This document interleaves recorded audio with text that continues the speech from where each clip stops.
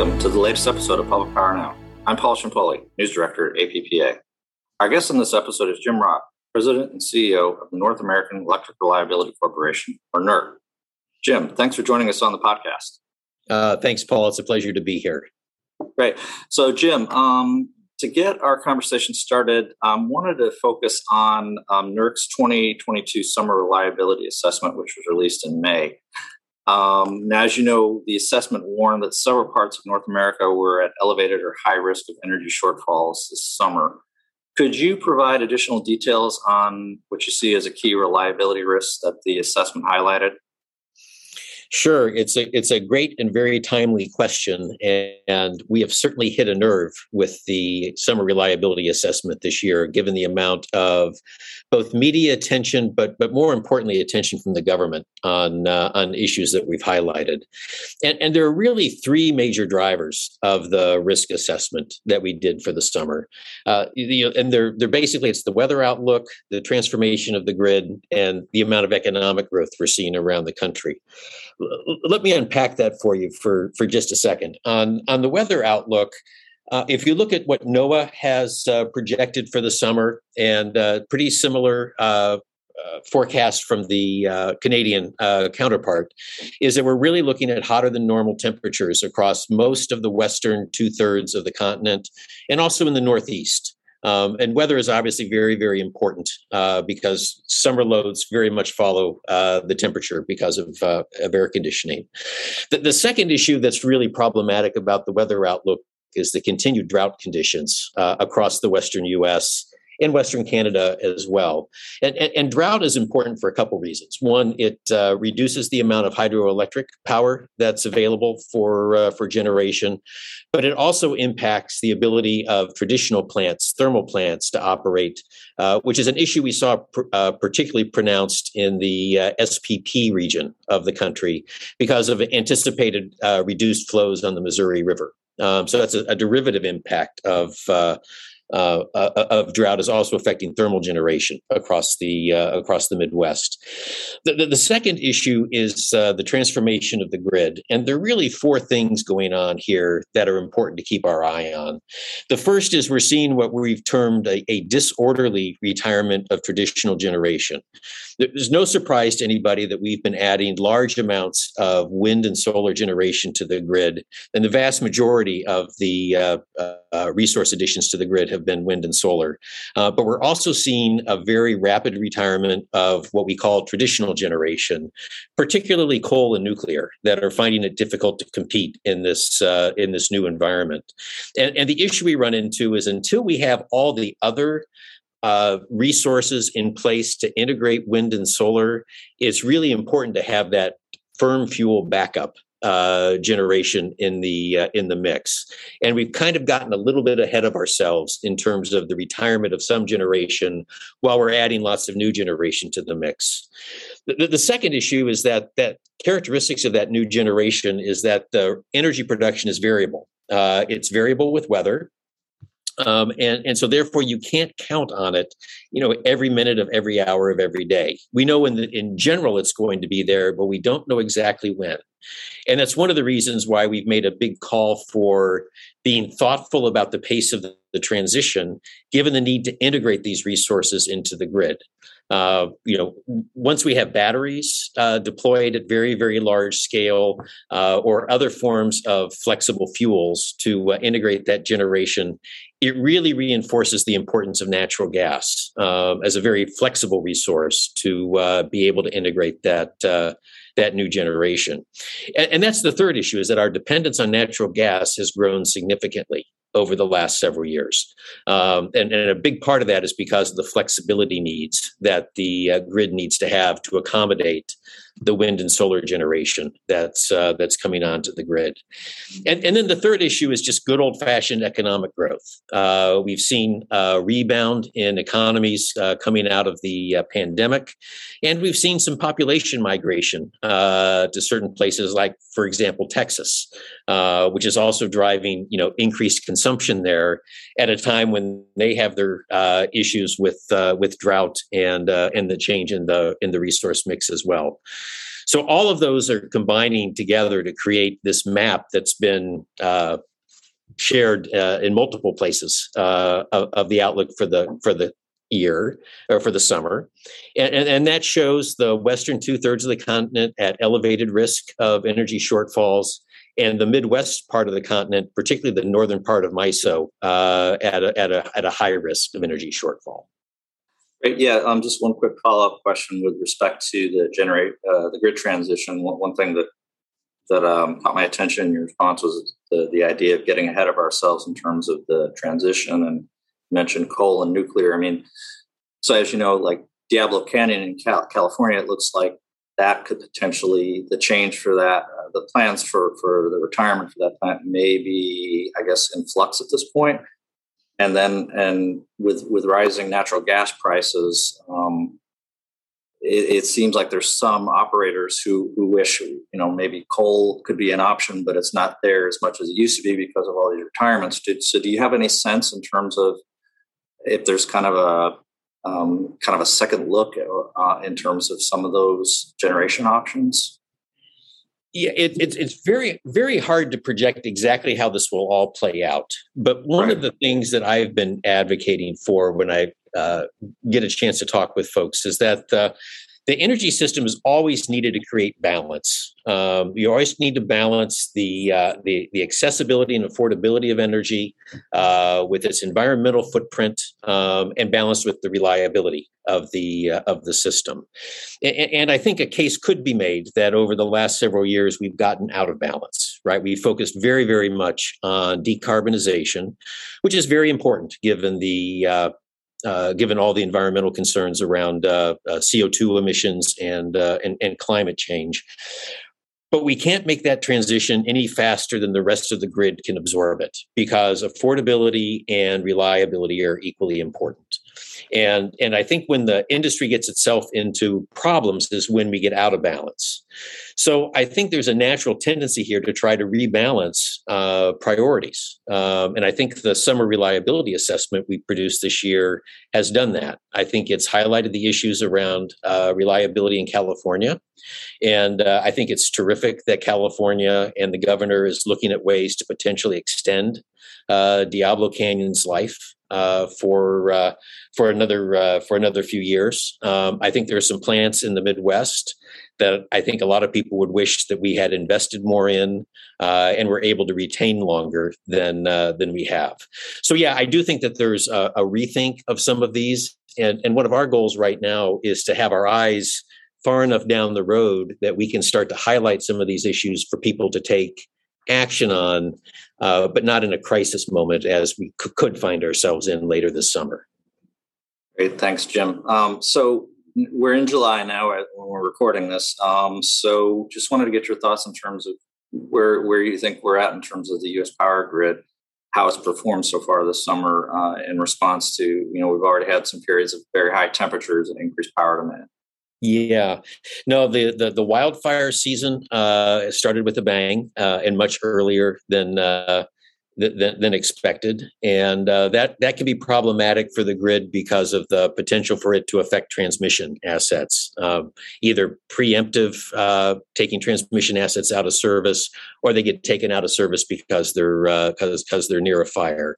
So that's off to a robust start. We've all seen the pictures of the Colorado River and the drought conditions that the Colorado River Basin is experiencing. We have seen a couple unplanned load sheds in the western U.S., which are were somewhat heat related, but not specifically tied to the temperature forecast. In general, I'd say the grid has held up fine, but it's very early in the summer, right? We're here in early July, and the real strain period for the grid is going to come in August and early September, particularly in the West. So I would by no means say that we're out of the woods, but so far the grid operators have been able to arrange their generation fleets to be able to meet the demand that they've seen. Switching gears here a little bit. So as you know, supply chain issues are an ongoing concern throughout the U.S. economy, and the utility sector is no exception to that. So would love to get your perspective in terms of how concerned NERC is at this point about supply chain challenges facing the power sector as it relates to potential reliability issues. And I had a follow-up after that.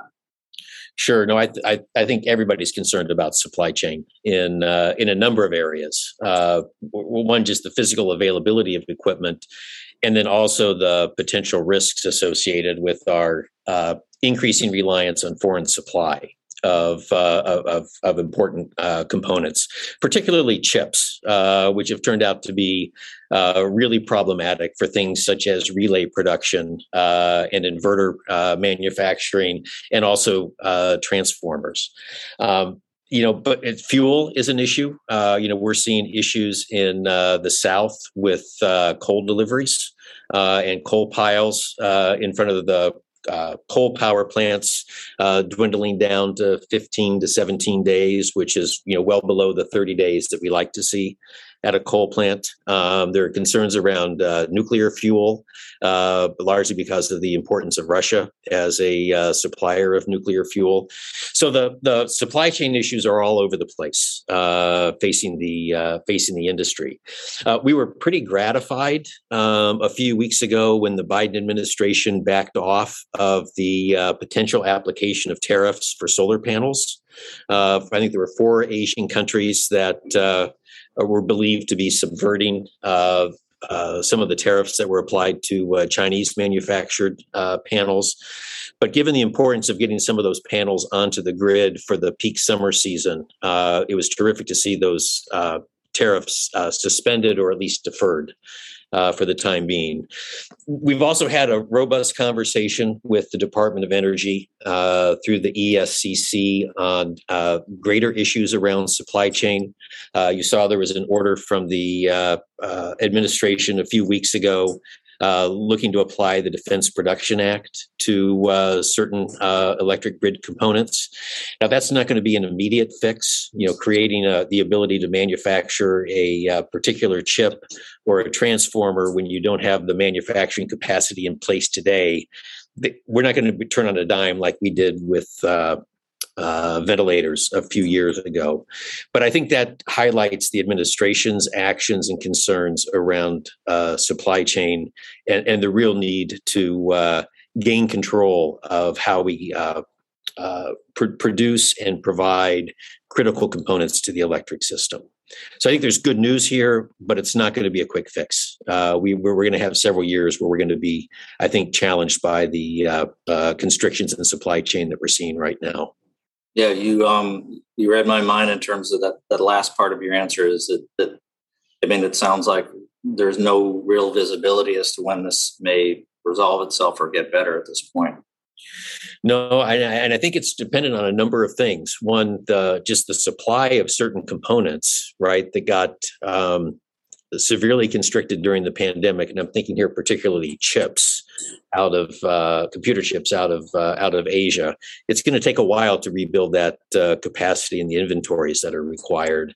And then in the U.S., I think we're just seeing labor shortages. And I think that's what we're hearing is that that's a big part of the issue with the coal deliveries, is that the railroads just aren't staffed to be able to meet the demand because of retirements that occurred during the pandemic and the fact that there's just been a real rebound here in stresses on the system.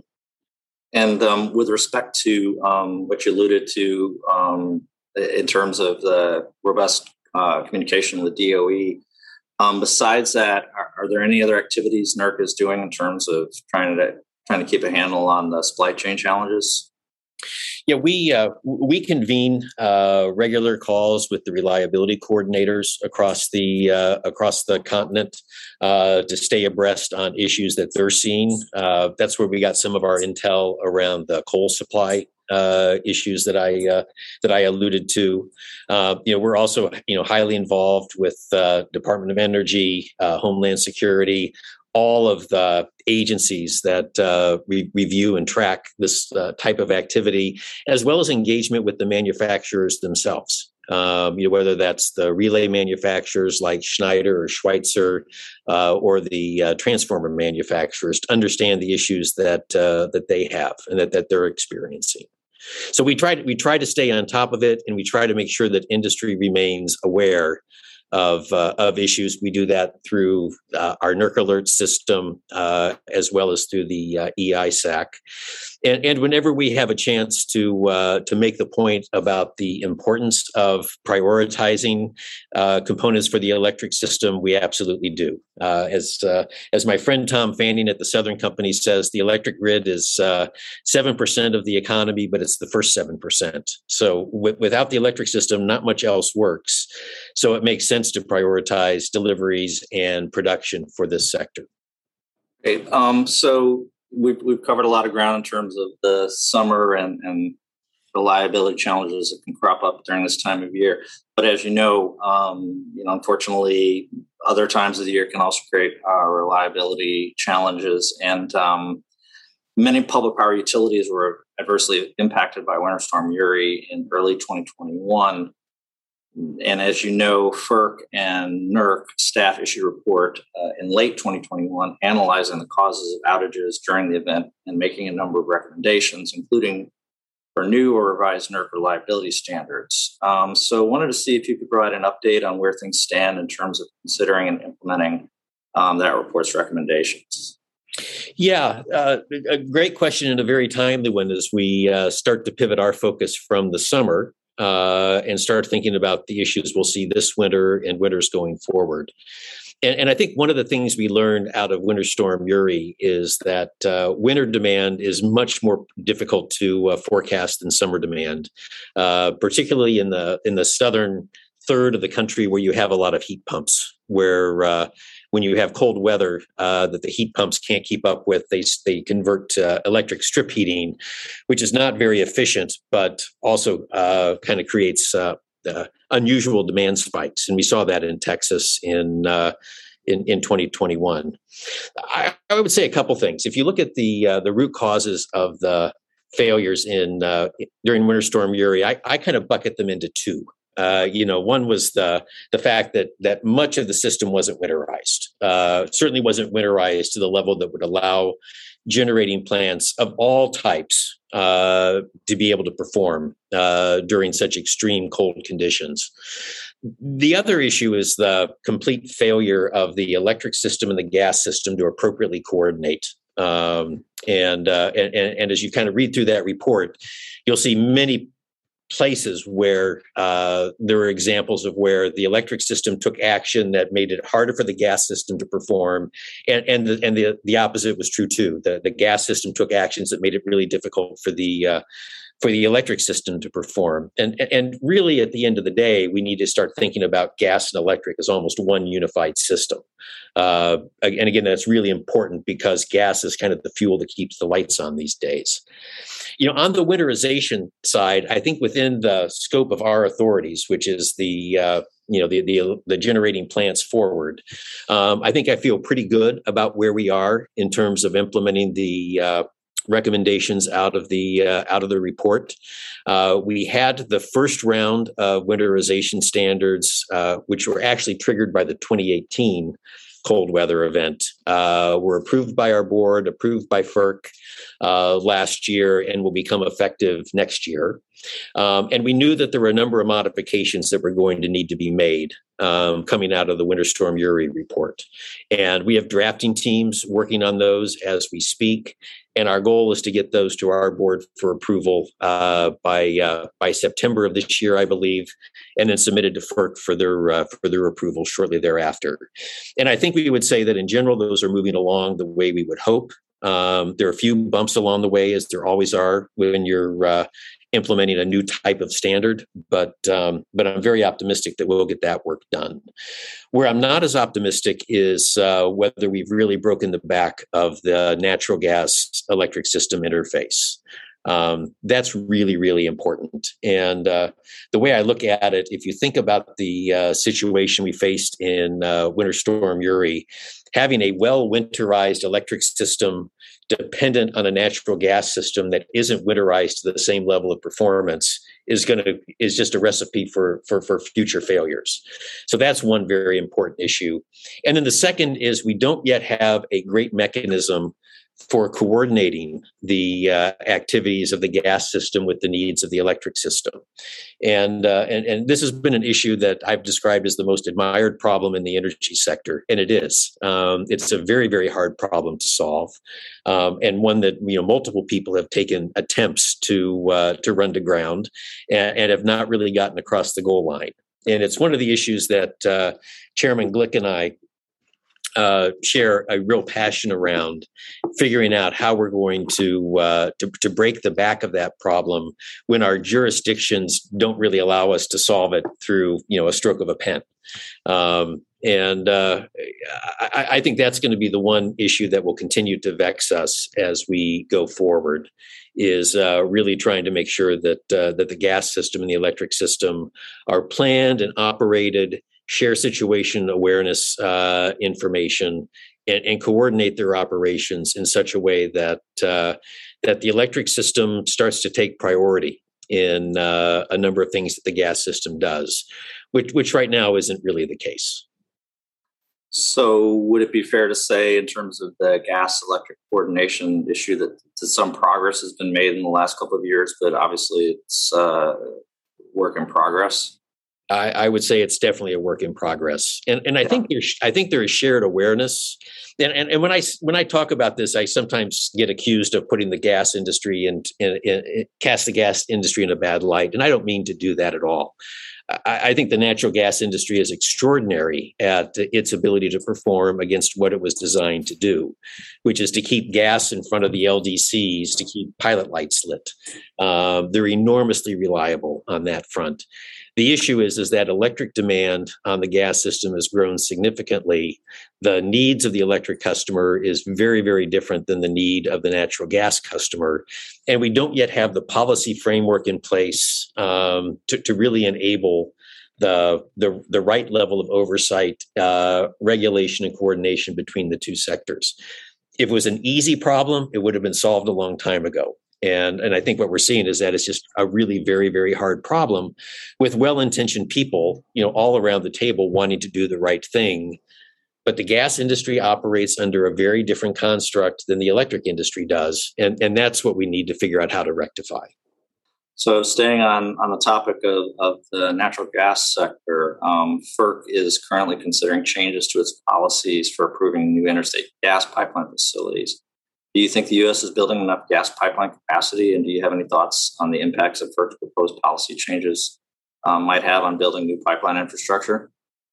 Yeah, I can't really comment authoritatively on the FERC's policy changes and how that will affect the ability to get pipeline assets sited and built. But I think it's clear that we're not reinforcing the gas system in the way that it needs to be reinforced.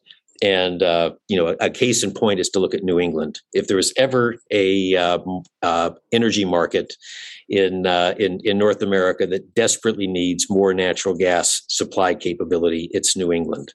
And there have been lots of attempts to build new infrastructure into New England, and none of them have gotten really across the goal line. But it's not just pipe in the ground. Natural gas storage has also emerged as a really important asset, particularly if it's in the market area. We saw this in spades when the Liso Canyon storage facility in Southern California was compromised back in 2016, 2017, I believe.